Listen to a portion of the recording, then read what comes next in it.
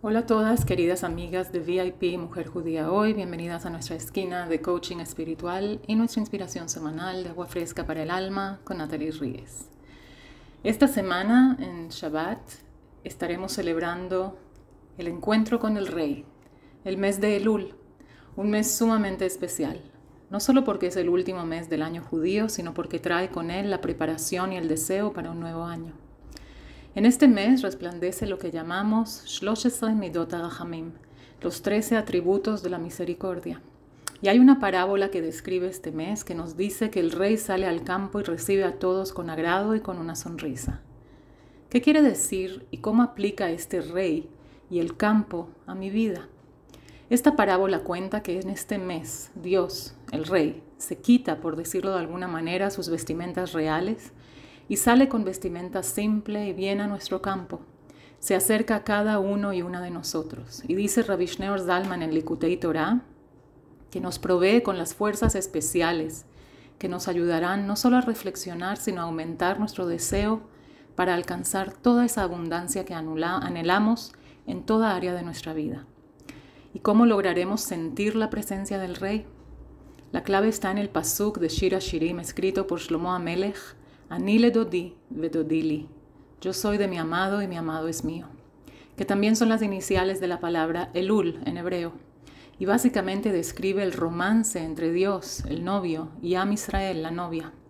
Ani ledodi se relaciona con el trabajo que nosotros hacemos aquí, desde abajo, lo que me toca a mí como novia. En esta relación, que en Hasidut se denomina en arameo Itaruta diletata, el despertar inferior, el trabajo bajo o mundano, o de abajo hacia arriba. Es decir, nosotros anhelamos, imaginamos y creamos la realidad desde aquí abajo, y esta sube para después realizarse. En otras palabras, esta fuerza que nos da el Rey penetra nuestro ser y sembramos el deseo ferviente y entonces podemos recibirla. Pero eso también puede ser el problema, dado que como humanos tenemos fuerzas limitadas y una mente que nos traiciona con creencias negativas o preconcebidas. Es por eso que necesitamos el dodili, que mi amo, mi novio, también sea mío y él haga de su parte, como dice el dicho, toma dos para bailar el tango, que es en arameo Itaruta dile eila, el despertar superior, donde las fuerzas se inyectan con fuerzas superiores y entonces surge la conexión de arriba hacia abajo. ¿Y cómo podemos poner en práctica estos conceptos tan abstractos? La clave está en la parashá de esta semana, Re'e. Empieza la parashá, Re'e anoji noten lifnechem braja. Vean que yo les doy y les pongo frente a ustedes la verajá, la bendición. Re'e, la vista es de arriba hacia abajo. Vemos panorámicamente y después observamos detalles que es de abajo hacia arriba. Anoji, la fuerza de la esencia, es decir, la infusión divina.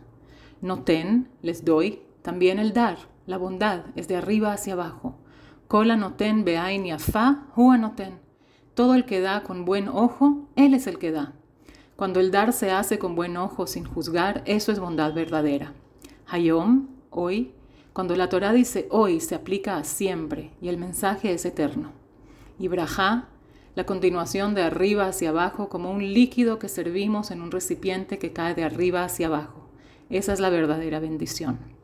Pero aún queda la pregunta, ¿cómo activar prácticamente estas fuerzas y deseos en estos 29 días o en estos 30 días hasta Rosh Hashanah? Entonces debemos de preguntarnos, ¿qué puede ofrecernos más paz que meditar? La respuesta es orar. Y aunque es considerado una forma de meditación, puede ser una manera maravillosa de trascender lo banal y traer paz a una mente turbulenta. Esa es la verdadera tefila. Quizás habrá gente que diga no creer en Dios o en una fuerza superior. Yo les recomiendo que hagan tefila igualmente. La ciencia ya ha aceptado por estudios la evidencia y el poder que tiene. Pero lo que comúnmente se percibe como rezo o oración es yo pido, no recibo y me decepciono. Y esto no tiene ningún poder, es solo un ritual religioso y yo no soy religiosa. No creo en la religión. Cuando oramos, cuando hacemos tefilá, aparte de alabar y dar gracias por toda la abundancia en nuestra vida, podemos incluir un rezo de petición. Pero cuando todo el rezo está basado únicamente en pedir, nos limitamos y nos exponemos a decepcionarnos. No recemos, porque esto quiere decir que hay dos entidades, el que pide y el que recibe. En vez, hagamos tefilá, conectémonos, fusionémonos con esa energía divina para que ésta pase a través de nuestra vida y baje como lluvia fresca. Cuando hacemos de esto una costumbre y combinamos la fe y la certeza, el agradecimiento y la apreciación y aclaramos nuestro corazón, los beneficios últimamente rebosan y se derraman en nuestra vida. Nos damos cuenta que la luz divina reside en nosotros continuamente, independientemente de lo que esté pasando en nuestras vidas. Y bajamos un exquisito pedazo de cielo a nuestra realidad. Y entonces el miedo y la ansiedad se disipan, abriendo paso a un intenso sentimiento de amor y compasión, tanto para nosotros mismos como para el mundo en general. Y yo pregunto, ¿puede ser que algo tan simple como un rezo, una tefilá, sea la fuerza para reparar el mundo? No lo dudaría. Que tengan Chodesh Tov y Ktivá Bechatimá Tová. Muchas gracias y un día maravilloso.